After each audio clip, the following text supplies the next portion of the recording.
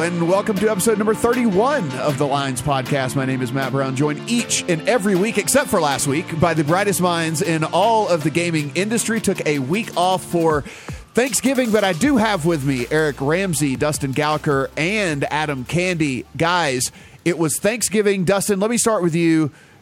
Do you like Thanksgiving food? And if so, what is your favorite Thanksgiving food? I do like the stuffing when it has like sausage in it. That's good. I don't get these takes where Thanksgiving food is awful. Like if I could make a turkey like once a week, I'd probably do that. Eric, do you like Thanksgiving food? And if so, what is the best Thanksgiving food? Same. I don't really understand what sort of savages would not like Thanksgiving food. I actually make a reasonably mean cranberry sauce from scratch, so I'll tout my own cooking abilities here a little bit. We don't do that jarred stuff. We do homemade cranberry sauce here, and it was pretty legit. But the real treat of Thanksgiving is football. Of course, everyone knows Thanksgiving is all really about the football. Adam, I assume you went to just a local Mexican restaurant here in Las Vegas for Thanksgiving, right? Only way to go on Thanksgiving Day. The good thing about Eric's cranberry sauce is I've always thought of him as reasonably mean, so that is perfectly appropriate. And adept in the kitchen? Do I come across that way too? Clearly. So Eric comes with a cranberry sauce take, and I was actually going to say that the only thing that really does suck about Thanksgiving food is cranberry sauce, because if cranberry sauce was so great, why wouldn't we just eat it all the time? Why would we only eat it once a year? You're eating that stuff out of the can, aren't you? I mean, why? But how often do you eat your cranberry sauce? You make it once a year, right? If it was really that great, wouldn't you make it like, at least once a quarter? I can't imagine eating cranberry sauce outside of one day every year. I don't know what other occasion there is for it. Fair point. All right. Just saying. Just things to keep in mind here whenever we go, touting all of this food that we eat, but we only eat it one time a year. And, just something to think about. Guys, we should just talk about food for the next hour. Can we just do that? Guys, we are on iTunes. We are on Stitcher. We're on Spotify. So please subscribe, rate, and review. We love all of the 5 stars, and we love you talking trash about Eric in the comments. All of that stuff is absolutely wonderful. And you can reach us at podcast@thelines.com if you want to drop us a line, have any questions for us or anything that you'd like us to hit on the podcast. For sure, be sure and do that. As normal, we will do the quick hits here. We'll run through some main topics as well. We'll talk about some DC stuff, some Pennsylvania stuff. We'll talk about the match between Tiger and Phil. We'll talk about all these things, but let's get started here with some quick hits. And who wants to take Rhode Island? I'll start with you, Dustin. Yeah, we have 8 states with legal sports betting now. Twin River Casino in Lincoln, Rhode Island now has a sports book, temporary though it may be, but you could go there right now if you live in Rhode Island or anywhere in New England and actually place some legal sports bets. So with Pennsylvania launching last week as well, we now have 2 new states, and so we're up to 8, and we're going to start handicapping how many states in 2019 pretty soon. So did Rhode Island actually hit the over on your take, or where are we at with your bet? Because I feel like you're losing. No, I'm sure whatever line I set was absolutely correct. It's probably a push right now. I'm actually positive that I hit it directly on the exact state number, so I'm sure that I hit number 8 there. Eric, tell me about Swimma. If people in the know might have not even passed by this. I mean, this is one of the things that kind of flew under the radar here, but we did write a story up on old Swimma. Yeah, it's something. This actually, may be a relatively big deal. I think we talked a couple weeks ago about ESSA. It's a European agency that kind of oversees sports betting internationally in Europe and abroad. The U.S. now has a version of that. MGM and Caesars are founding board of trustee members of this new group called SWIMA, the Sports Wagering Integrity Monitoring Association. We don't know the full list of members, but the press release said it includes most of the major U.S. sports betting operators currently. They're sort of going to work together to share information and talk with regulators and law enforcement as needed, and just generally oversee the integrity of sports betting in the U.S. So that's a thing now. Yeah, and I mean, I think that this is just a fairly smart thing for them to get out in front of this. It also knocks down some of this whole, again, they're obviously all against the integrity fees and then paying different things like that. And, you get out in front of this and say, like, hey, look, here's the deal. We're going to go ahead and we're going to form our own organization, and we're going to monitor everything. And, we'll be sure and work with you guys with this organization that we formed here. And if anything looks suspicious, we will certainly report it and let you know what's going on here. I mean, I think that these casinos are a little bit more savvy than even the leagues were giving them credit for. I think the leagues thought that maybe they were going to get these casinos and states and different things to just roll over to their every whim. And I think that some of these guys are saying, look, we've done this for a while, and also some of your demands are absolutely ridiculous. Dustin, I mean, look, SWIMA, is it really going to do much? We don't really know here, but the fact that they went ahead and just formed something like this and getting out in front of it, I think is at least fairly smart. Yeah, this is an effort at basically self-regulation to kind of paint the need for, hey, we don't need like some interagency body across states or a federal body doing this. It's like, if we get everybody in the same room, it's like, let's keep government out of it, which I think in this case is probably a smart idea. I mean, it'll have regulators and lawmakers involved and looped in, but it's not going to be like, okay, here's a state agency or a federal agency that has to deal with this. I think that's the point, and I think that's what everybody would like to see, and I think everybody, including governments, would probably like to see something like this work out. Adam, in our great state of Nevada, they had another pretty good month when it comes to sports betting revenue. Handle for Nevada was once again more than $500 million, but the only thing that fell was revenue, because October everywhere was a fantastic month for football bettors. Revenue down by more than half in Nevada, largely because you have things like an NFL week where every public side comes in and the books take a big bath. But overall, for Nevada, this was the second strongest October on record. And this is something that we've mentioned on this podcast, several different times before, but this is like the 300 or 160 something straight month that they have actually made money here. So yeah, don't feel sorry for the books at all. Dustin, you have the exact number. What is it? 163? What is it? I think the last time the Nevada Sportsbooks lost, there were still dinosaurs. Yes, exactly. So that is something we should definitely keep in mind here. All right, tell me about Kentucky. Oh, Kentucky. Let's see. Kentucky has sport. They've been one of the states that's been actively talking about sports betting pretty much all summer and fall. So it seems like there's going to be something done there. The Attorney General actually wrote a letter saying, "Hey, let's we have some shortfalls in the budget. We can't pay our pensions. Let's have sports betting to pay for it." So I'm not a big fan of states saying, "Oh, we have to do X. We have X problem. Let's plug it with sports betting." I think you should be legalizing and taxing sports betting as a matter of course, as a good policy matter, not tying it to some exact thing. But still, Kentucky seems to be really high on the possibility of sports betting. So one of the top states to watch next year. Would they make your top 5 if you were handicapping? I think so, just because they have like a sort of homogenous system. The lottery and the racetracks seem to all want the same thing. Other states it's just going to be messier because you have so many different stakeholders who want a piece of the pie. And I think Kentucky looks like everybody's kind of on board the way the bills are written. Mr. Eric Ramsey, West Virginia has a couple of new sportsbook coming.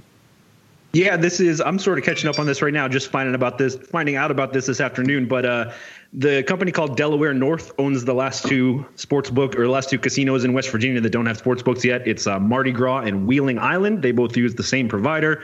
Apparently, they are done with testing. A new report from West Virginia says November 19th, they finished testing on site, so we assume a launch is imminent.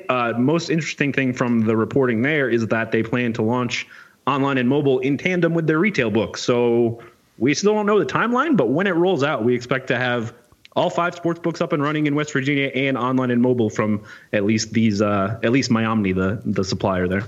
And Adam, some other interesting news to come out of West Virginia whenever we got some reporting from them was the fact that private sportsbook that we've talked so much about on this podcast might actually have some sharp bettors that are heading over there.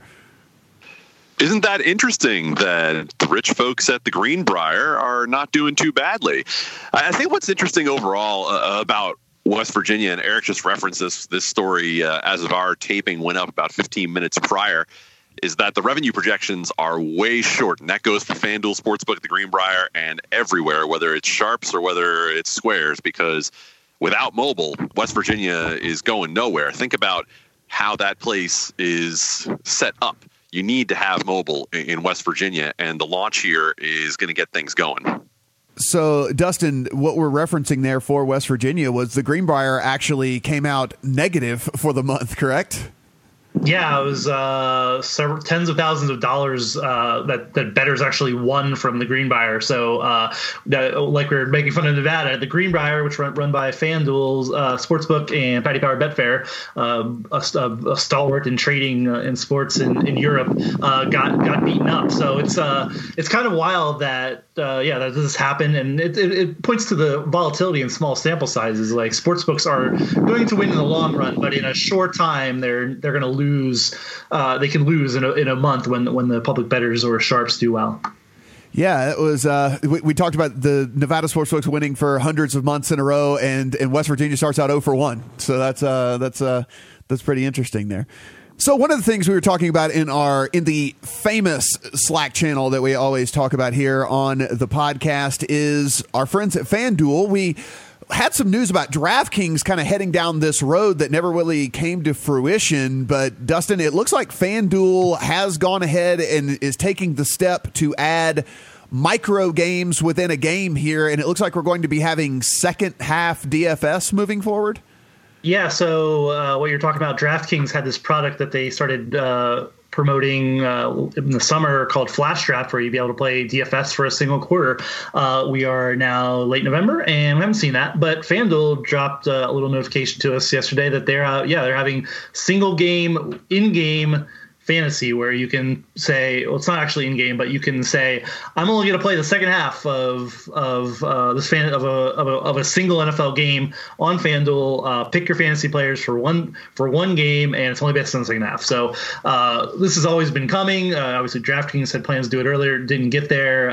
FanDuel doing kind of a simplified version where it's same rules as its core DFS game, but you can enter for a few hours up until the second half of certain select games. I presume the night games and maybe the national games during the early windows. So yeah, you can look for that. Actually, I haven't looked in the lobby. It was supposed to be there today, but yes, second half DFS is here. It's called partial fixture, which we've been joking sounds like something Europeans came up with over there at Paddy Power Betfair, because it has fixture has no meaning whatsoever here in the US, but good for them. Yeah.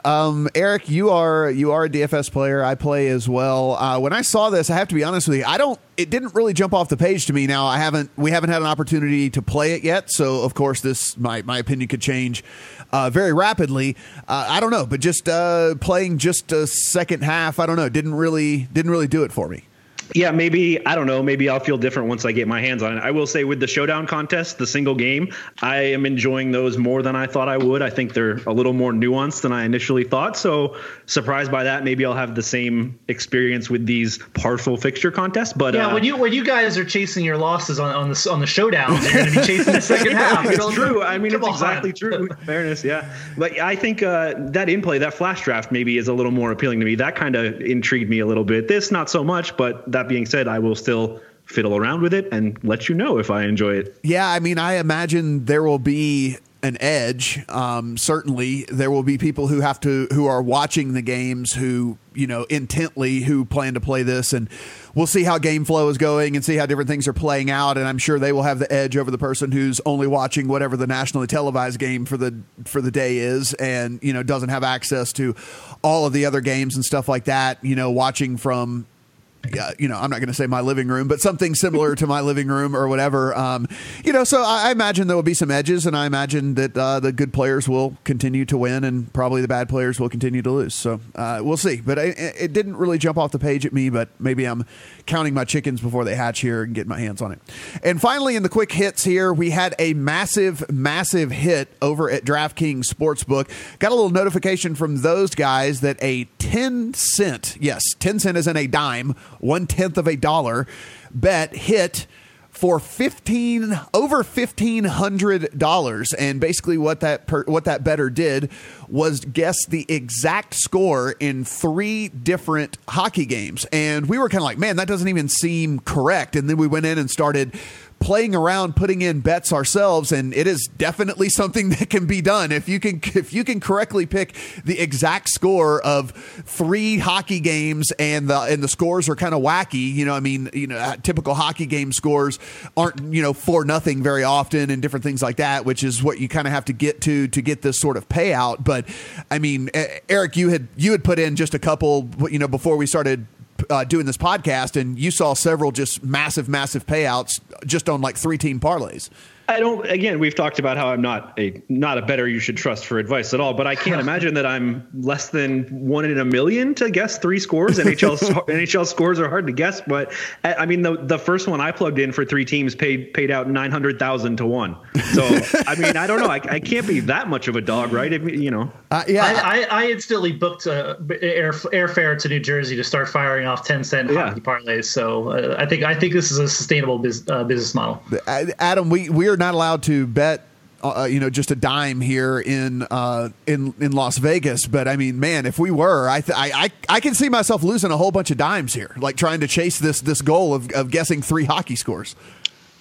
I want in on all of this. It's 10 cents at a time. You're risking nothing. Walk around the parking lot, find a dime, and fire off a 3-teamer in the NHL. It's gorgeous. Yeah. The only problem for me is I would have to watch a lot of hockey, but that would be the only, because I would be sweating these things like crazily. But I'm not really into watching anything. I can't really imagine having a 6-figure sweat on a 0.2 bet, on a 10-cent bet. Yeah, and bad news for people trying to win like millions of dollars using the strategy. There's a payout max of $250,000 at both DraftKings and FanDuel. I'm sure similar at other sites, and it depends on the sport and the sports book. But you're not going to make millions of dollars on a couple dollar parlay. So you are when you hit 3 of them. I mean, you just got to win 3 of them. I mean, sure. There you go. There you have it. All right, on to our main topics here. And of course, guys, all of those things that we hit on real quick, you can catch at LegalSportsReport.com, OnlinePokerReport.com, TheLines.com, all of the different sites that we have on our network cover these things in depth, and you can get a lot more than we're just touching on here on the podcast. On to the main topics here, Eric. You had the fortune of sitting through another hearing yesterday, and this one was in D.C. As you've been listening to this podcast, you know that we've been talking about D.C. and how that has been progressing there in the District of Columbia as far as sports betting goes, but it looks like we got pretty far in this hearing yesterday. So, this is going to be a little bit of a long story. I've covered a lot of hearings, and this one actually was amazing, kind of an amusing 24-hour situation that unfolded there. It first kind of looked like a nothing committee meeting scheduled for Wednesday to hear this bill. The bill's from Councilman Jack Evans that would put DC sports betting under the oversight of the lottery there. The night before this committee meeting, we got a hold of a draft copy of the bill with some changes in it. The most noteworthy change was a new royalty fee for the sports leagues. It was 0.25% of revenue that would be paid to the sports leagues from the operators. And in exchange was official league data. There was sort of a trade here that Mr. Evans had tried to legislate in. Fast forward to Wednesday for the hearing. Obviously, we're a lot more keen on this hearing now because we have a new fee to consider. In presenting this bill to the committee, Evans mentioned that the official league data part was being removed. The leagues felt that was unfair, did not want that included, but the royalty stuck. The 0.25% of revenue remained in the bill he proposed to the committee. The committee did not go for it. There was some pushback from some of the members. One of them moved to remove the language. So the long story short is the committee did advance this bill, but removed that royalty fee before they did. So it was really quite an amusing little 24 hours. We had something similar in West Virginia when they tried to sneak some fees in there kind of at the last minute. And an unusual 24 hours in D.C. surrounding this bill. And Adam, I think that people might just, kind of gloss over that fact, but how important is it that gets removed from this language? Because again, once we have one of these that gets passed that actually includes some sort of, quote unquote royalty fee for these leagues and stuff, now we set some sort of precedent and they at least have some ground to stand on as they, move forward into other states that look for legislation here. But with getting this removed, I mean, just exactly how important is this for sports betting moving forward? This is huge, and I'm going to throw a little credit to my friend Eric because he had an influence on the way this all went down with his reporting. you just don't want there to be model legislation out there that says that this is the way to go for the leagues to try to get something done. We thought it was going to be New York last year. It looked really close to happening in New York last year. And then by the end of the session, bill didn't pass, no royalty / integrity fee coming out of New York. Then DC, this sort of popped up out of nowhere in DC and almost as quickly went away. So I think the risk in it is that you look at it and you see, oh, it was in, it got taken out, no big deal. This was dangerously close to becoming that precedent that especially Major League Baseball and the NBA could use around the country in tandem with all of these private partnerships that we see popping up.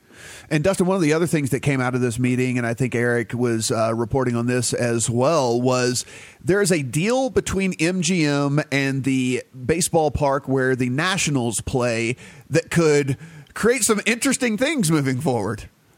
Yeah, we're not exactly sure what all this means. All we know is that the sponsor of the bill said, quote unquote, MGM has gotten into an arrangement with Nats Park. That's my understanding today. So when you go into the baseball field, the only app that will work on your phone is MGM's. You have to use theirs when you're in the baseball field, quote unquote. That sounds really interesting. That number one, that MGM has a deal with the Nationals in some respect, and two, they're going to somehow IP block / geolocate if you're in the park and you can only use the MGM sports betting app. That sounds absolutely wild. And if that's a precursor of what we're going to see around the country, I'm there for the debate and all the shenanigans around that.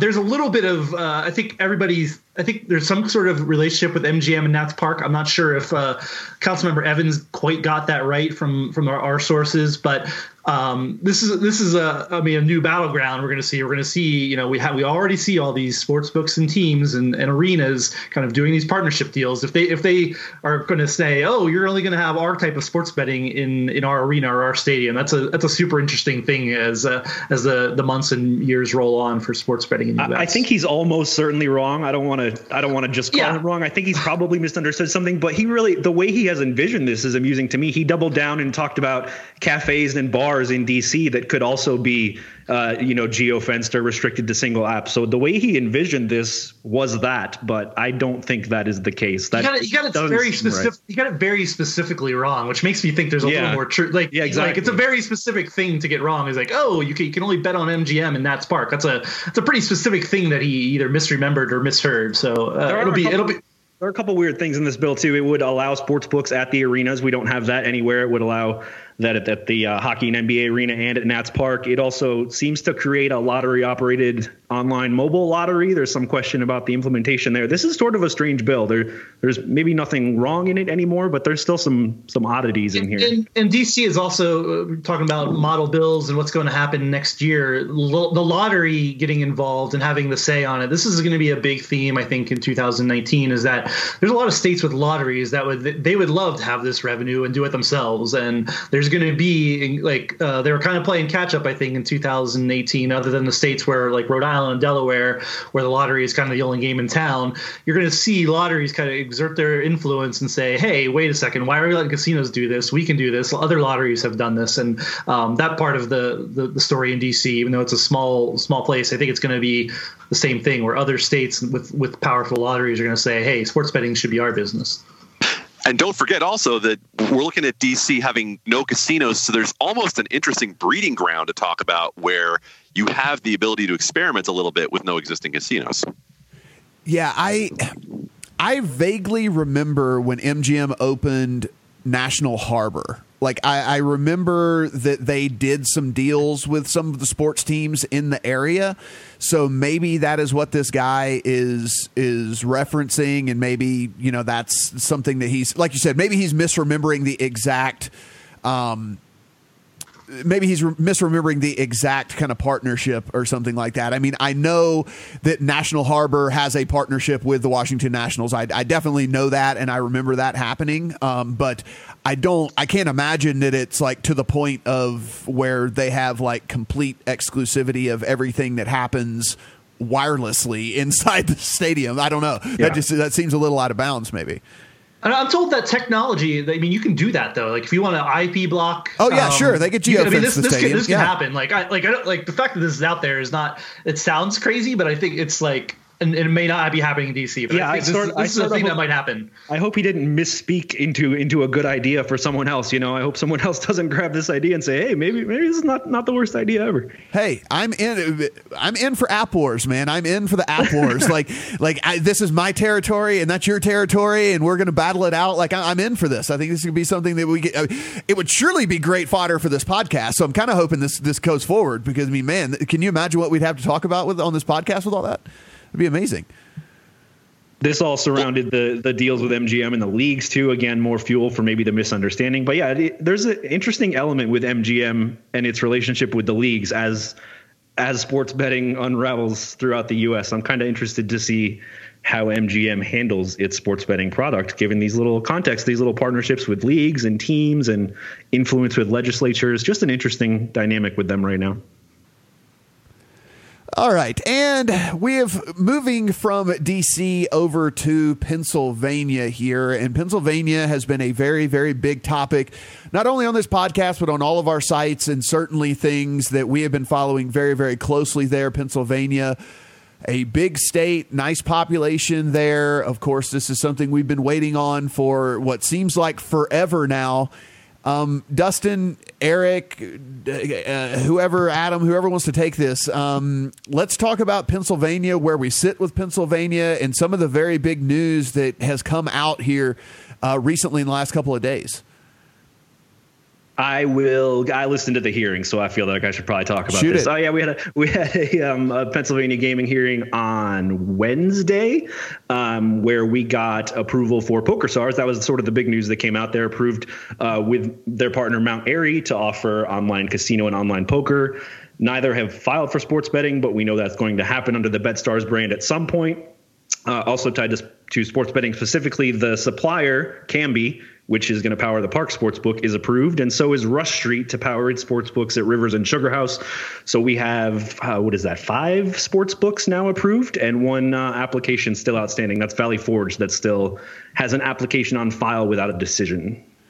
So, Dustin, when we take a look at this, and with PokerStars, I mean, obviously that name in our circle, massive, huge. We've known all the stuff that's gone down over the years with everything with that company. But for people who might be outside of at least the poker realm of things, them getting approved, the reason why we say it's such a big deal is because there has been a cloud over just the PokerStars brand for, I guess, a decade now. Yeah, I mean, PokerStars, when it was before its current iteration, was operating in the U.S. when it was a gray market prior to 2011. Its domain was seized 2011 Black Friday. If you're listening to this podcast, you probably know that story. But yeah, we're in a world where PokerStars is now owned by Amaya, which is the Stars Group, which is now a large company that's regulated throughout the world. It's not the same company that was operating in gray markets back then. It's only operating in white markets. So this is good news for PokerStars. It's already been in New Jersey for much of the 5 years that online gaming has been there. Actually, a little less. It came in a little later, but yeah, PokerStars has cachet still. I mean, if you played online poker early 2000s, you played at PokerStars. This is they still have a good product on the poker side. They're very excited about their sports betting product. The company, the Stars Group, has acquired Skybet, a giant European company for sports betting. And yeah, this is PokerStars, Stars Group. That company wants to be in the U.S. in a major way, and this getting approved in Pennsylvania for operation is a step toward that. And it's potentially pretty big for just the online poker industry in the U.S. in general. It's never really recovered from Black Friday. It's still restricted, mostly ring fenced, a little bit of multi-state poker in 3 jurisdictions. Really need states like Pennsylvania, New York, and Illinois to come online to start to sort of nurture the industry back to health, if that's ever going to happen. Yeah, no, it's absolutely the truth. I mean, if you play here in Nevada, past 8 o'clock at night, I mean, it's fairly dead. I mean, it is. There's just not a lot of volume, not a lot of people liquidity going on the site right now. Now, Eric, I can't remember if we got this on the last podcast or not, if this happened during the week where we were off for the holidays, but they also partnered with El Dorado Casinos, which actually has casinos across the country here, one of which, one of the states is Nevada. And so, I mean, this is kind of one of the things that perked my eyes up a little bit was, do we think that there is at least a chance for, BetStars / PokerStars to get going in Nevada? So Dustin gave you that quick little history of PokerStars operations while it wasn't technically legal in the U.S. That is precluding them right now from operating in Nevada. That's the reason they've been stuck in New Jersey. There's a, quote, bad actor clause in Nevada law that prevents folks like them in party poker from being licensed in Nevada. This might change now. It's not really clear. I need to do some legwork with the Gaming Commission there and find out how far this bad actor clause applies, if it will also span to its partner and its sports betting operations and things like that. There's at least a chance we'll see PokerStars in Nevada, but not clear the legality right now with the way the law is written. And PokerStars was and the brand and was acquired by Amaya. Amaya rebranded as the Stars Group. So, I mean, there's this question as we get further away from when PokerStars was a bad actor. Is this even the same company anymore? I mean, yes, a lot of the pieces and and personnel, not even the personnel, and there's been a lot of turnover in personnel there too. But this is not really the same company. So I think you can increasingly make an argument that, PokerStars is not a bad actor really anymore. It's a different company. And, it's now been approved in 2 different U.S. states for operation. And clearly, I think it's going to be the case in other states as well. And whether Nevada changes its mind or not is it's who knows. But I think clearly PokerStars, BetStar brand would like to be in Nevada and just about any state that can be. Yeah, and if you are,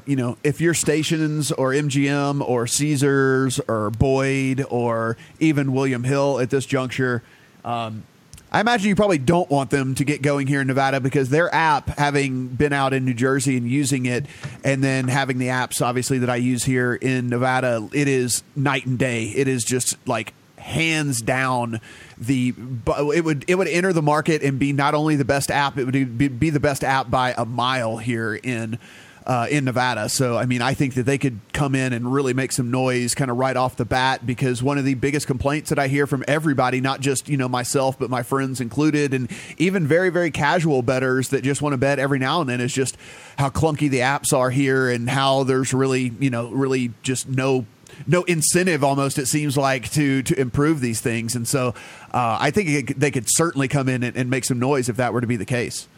Yeah, and not to go too far on a tangent, but your case stands that like everything in New Jersey is better than the Nevada apps, and that's hard. Like having touched most of the apps, you could go download them on your phone. Even if you're in Nevada, you can't actually bet on them or deposit or anything, but you can see the difference. Not to pick on Westgate, but like the Westgate app is pretty minimal when you go to just about anything else in New Jersey. FanDuel, DraftKings, BetStars, 888. These are all pretty dialed in apps that are may not be as great as the European versions, but they are light years ahead of what's in Nevada.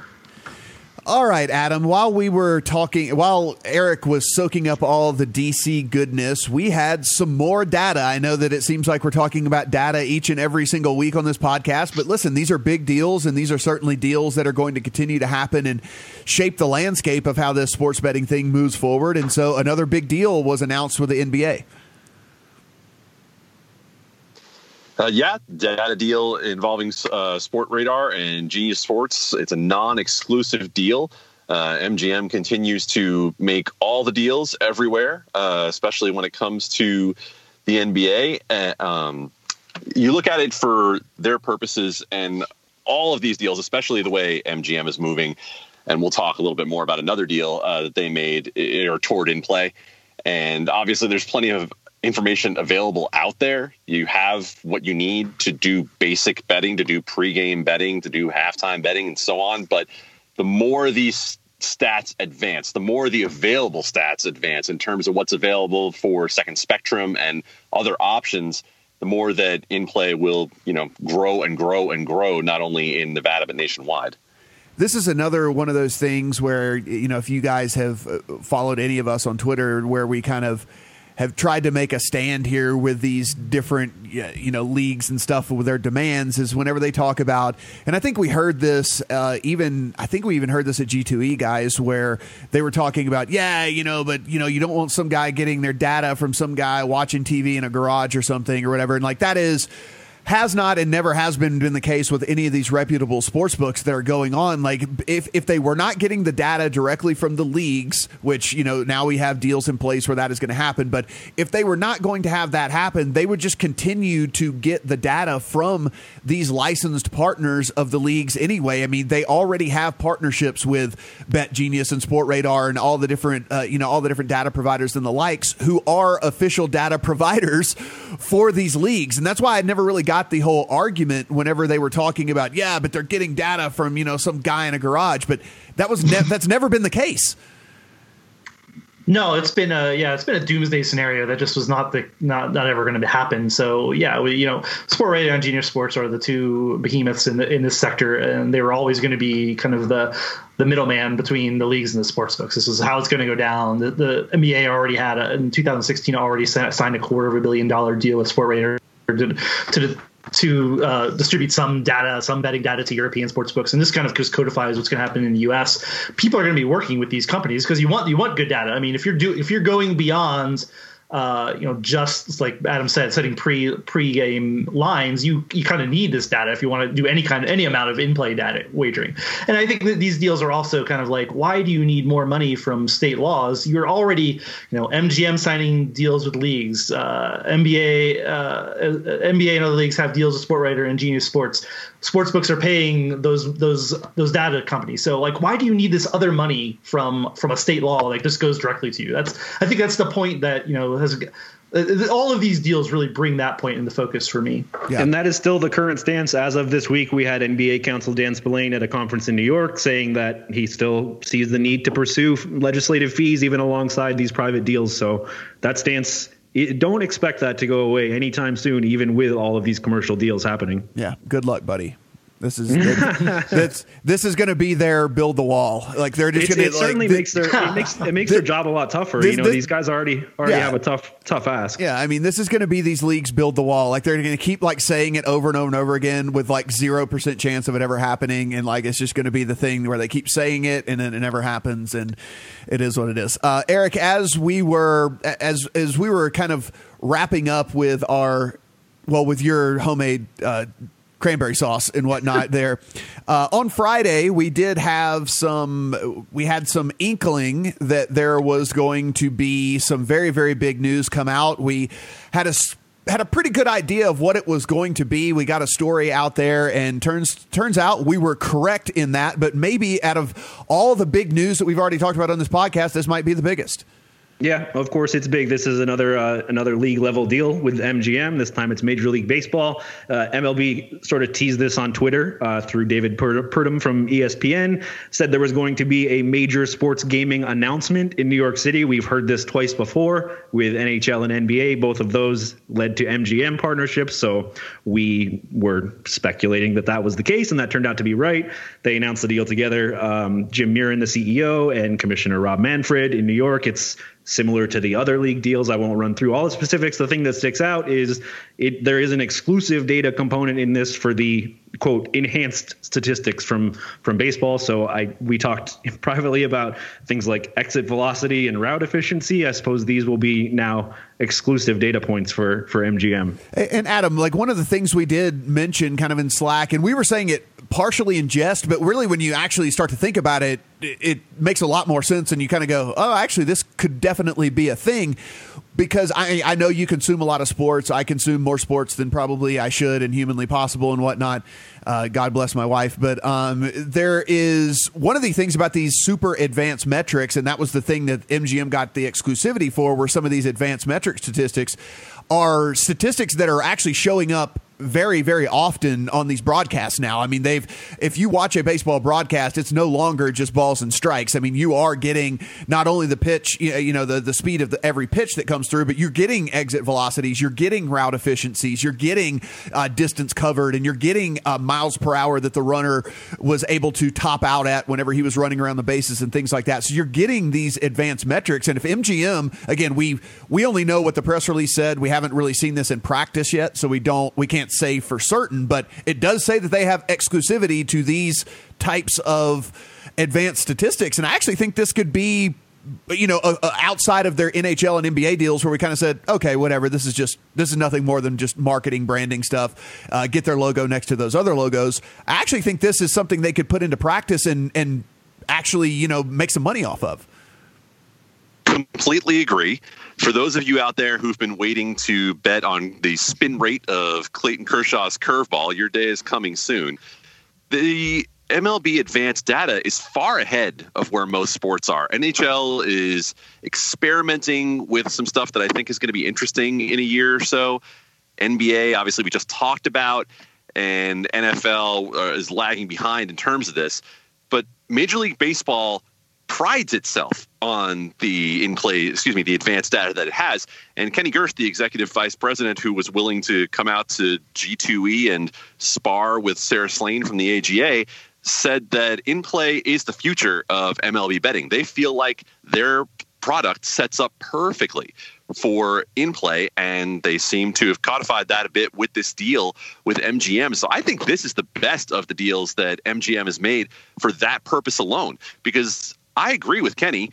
Major League Baseball really is a great product for in-play, not just based on the advanced stats that are available, things you see on StatCast throughout the broadcast, but also based on the pacing of the game. It really is perfect. There's the right amount of time between each pitch, between each batter, between each inning to set up all manner of props in baseball. So I think this has a lot of potential for baseball. Yeah, I really do as well. And if you're sitting out there wondering, like, well, what are these guys talking about? If maybe you're not a baseball fan and you're wondering, so let's say between innings, obviously they're going to go to a commercial break. So you have, a couple of minutes between innings. You know that the 3, 4, and 5 hitter for team X, Y, and Z, whatever is going to be coming to the plate. So they're, let's call it 3, 4, 5 typically being your better hitters within your lineup here.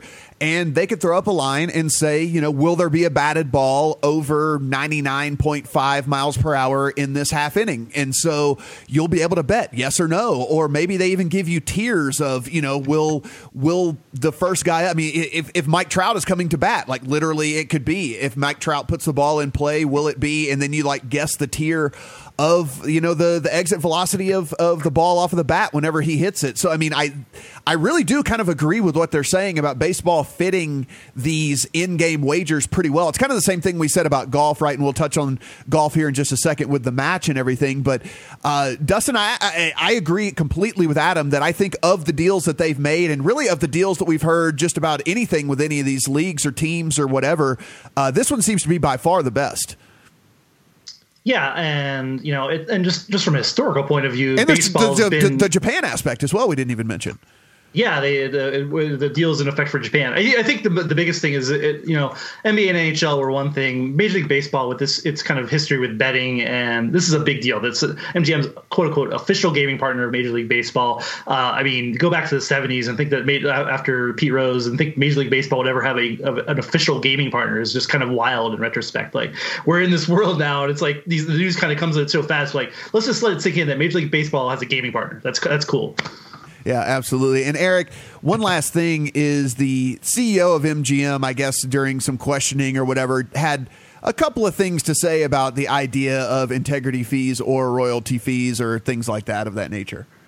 Yeah, he's not a fan. He's basically offended by the concept of these fees. He said essentially he feels like he's already paying for the integrity with these sponsorship deals, which that was sort of an uncomfortable thought for me, that integrity would still have a value of sorts. But yeah, MGM CEO not on board with these fees.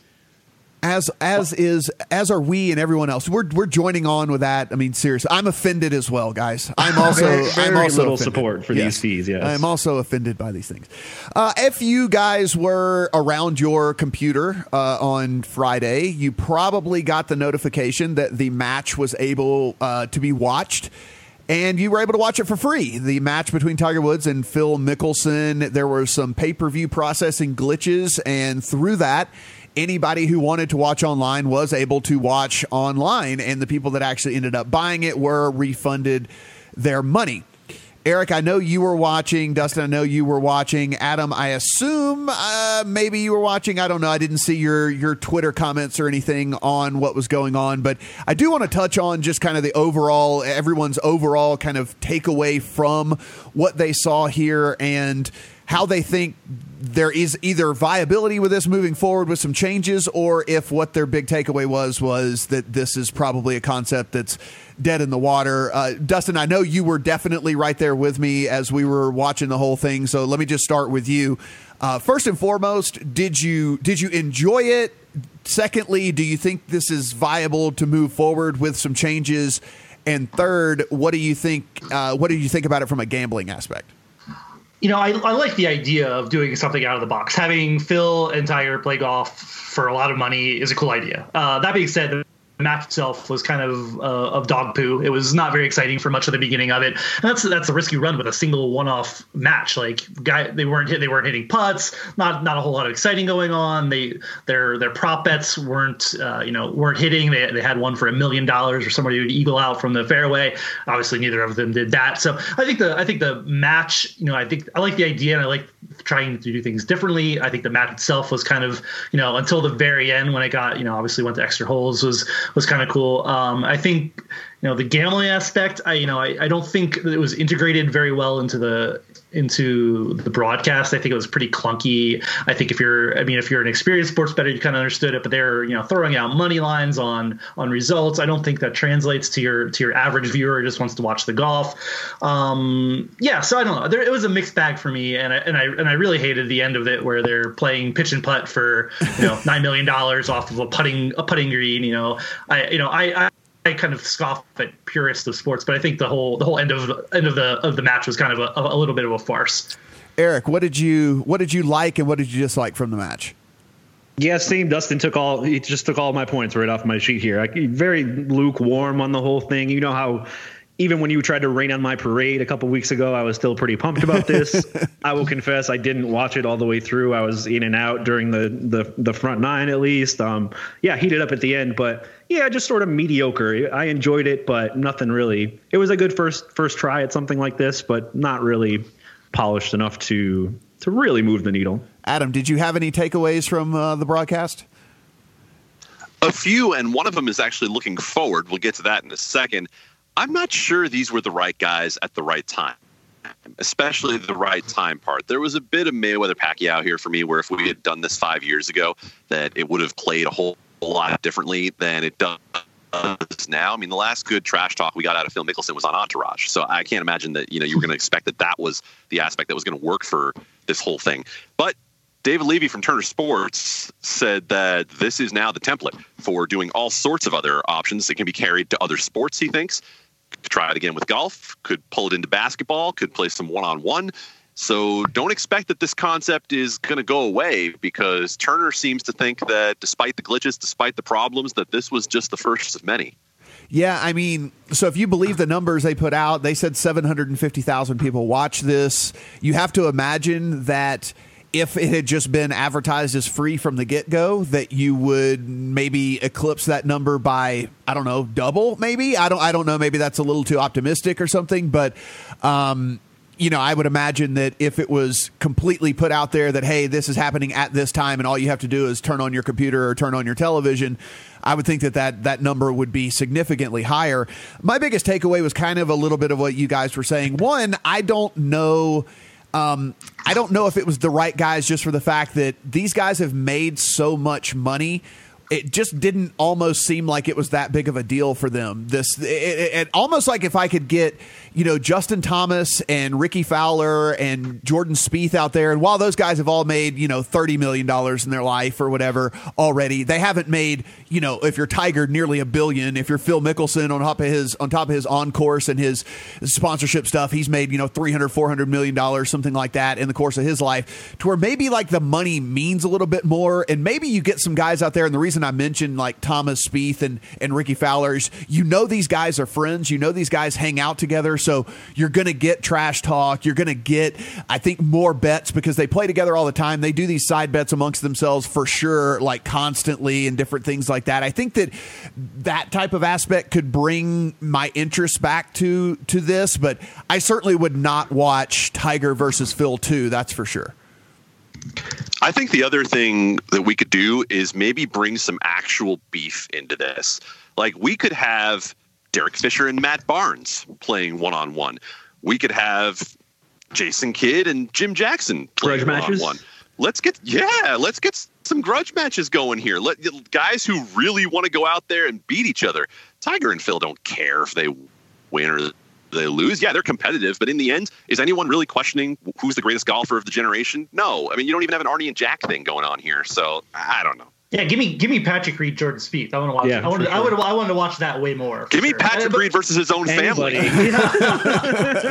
Right. Yeah, I think the pay-per-view model is the problem here too. Like I guess people will pay for this stuff. You do more of them, but just put it on for free. Like I don't know why you need to have a pay-per-view model. Although how many people paid, right? We don't know how many. No, I don't think they released that. I mean, people are also telling me like the thing came out today about Darren Ravel and freaking Big Cat from Barstool. People would pay to watch them do a decathlon. Like I guess idiots will pay for anything. Yeah. Like I'm not going to consistently shell out money to watch grudge matches in golf. I'll watch them if they're provided to me on some free platform. I just don't see, with all the options out there for free sports, like why am I going to go continually pay out $10-20 to watch these one-off events? I agree. I know you're listening to this podcast, Bleacher Report or Turner or whoever in the hell. Listen, go get Justin Thomas, go get Jordan Spieth, go get Ricky Fowler, put them out there, have them each put up $300K of their own money, and they'll play for $1 million, and then they make side bets that are predetermined on every hole, and they can make additional ones if they want to, but the crowd knows what to follow.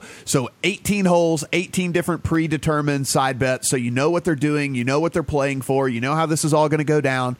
Let them, there's a bonus if they can finish a 12 pack by the time they get to the 18th hole or something or whatever. Like let's do all of these things. I mean, this is, I think that there's promise in something like this, but agreed 100% on the pay-per-view deal. Like can't be pay-per-view. Just put it on regular television. This is, or stream it, whatever it is, however you want to do it, but can't be pay-per-view. And I think you just got to have guys where one, it means a little bit more to them. And I think that, and two, there has to be some sort of chemistry because, look, Tiger and Phil's personalities are never going to jump out whenever we talk about even the top 100 personalities in all of sports. And so it was pretty dry. It was not a lot of entertainment from those two guys. And I think if you get some people out there that do have some personality, that do have a little bit of rapport with each other and things, you're going to get some pretty good stuff. And I can see this working just in a different format with different people, essentially. I mean, I know Eric and Adam have a beef that's not totally well known on this podcast, but I would like to see them compete in something. Yeah. Oh, absolutely. Let's do this right now. Next week on the podcast. Pay-per-view. You can only get this podcast for $5. Oh, I love it. But at the end of the day, we're trying something new with gambling, and listen, let's keep that going because I think that innovation is certainly the way to go, and you can't really make anything happen without trying it out first.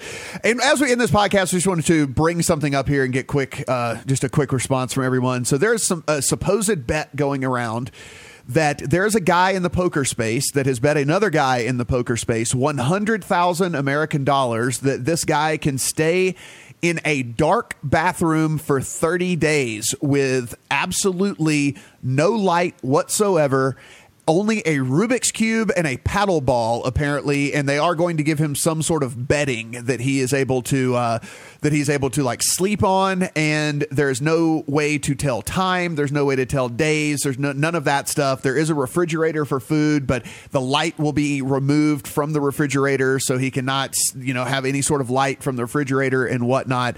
Dustin, we talked about this briefly in our Slack channel, but I wanted to bring this to the masses here. I can tell you right now, I don't think I would last a day. And I think that if someone were to actually do this, they would go like clinically insane.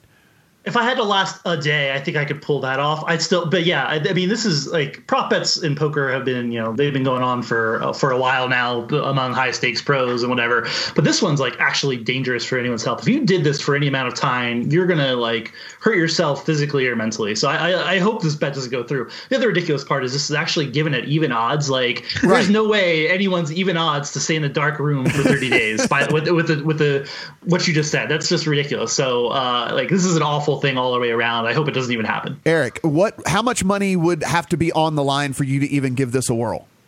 I'm pretty sure that if I read this right, the person who booked the bet said he wouldn't do it for $5 million. I don't know if, I just don't know if it's possible. Honestly, every study I've read, everything I've seen, and just intuition says that he is pretty much drawing dead. I hesitate to say that because I've said this about poker prop bets in the past where I thought the bet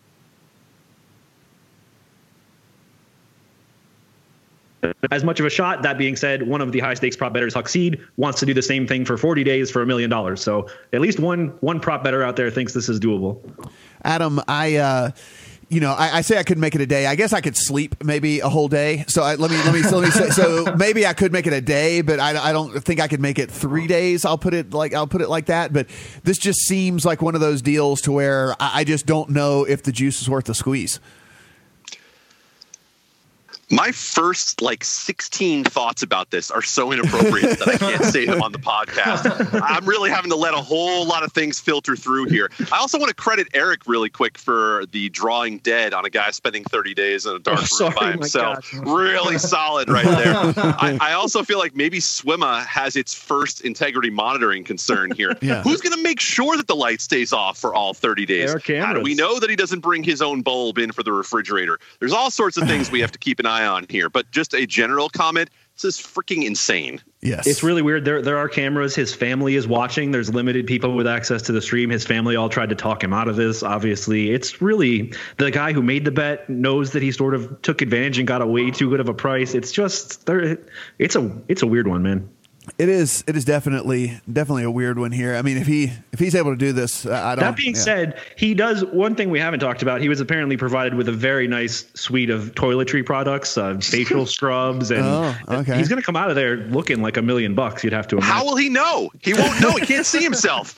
I imagine at some point, if any of you have ever listened to Joe Rogan's podcast, I mean, he has a sensory deprivation tank that he has at his house, and I've heard him talk about being in there for like half an hour and losing his mind. So I can only imagine what doing this, after a week, what you must feel like. And actually say after a week, you wouldn't even know that you've been in there a week because there's no way for you to tell how long you've been in there. There would come a point where you would wonder how, if you were even still alive because you wouldn't really be able to tell whether you were alive or not. I would want a Braille clock or something. I don't know, something that you could tell the time. I think because that's the hardest part. Just having no concept of time. That's ridiculous in and of itself. Yeah. Things we learned today. Dustin can read a Braille clock. Yeah, I didn't. Yeah, I teach myself for the prop bet. Gotcha.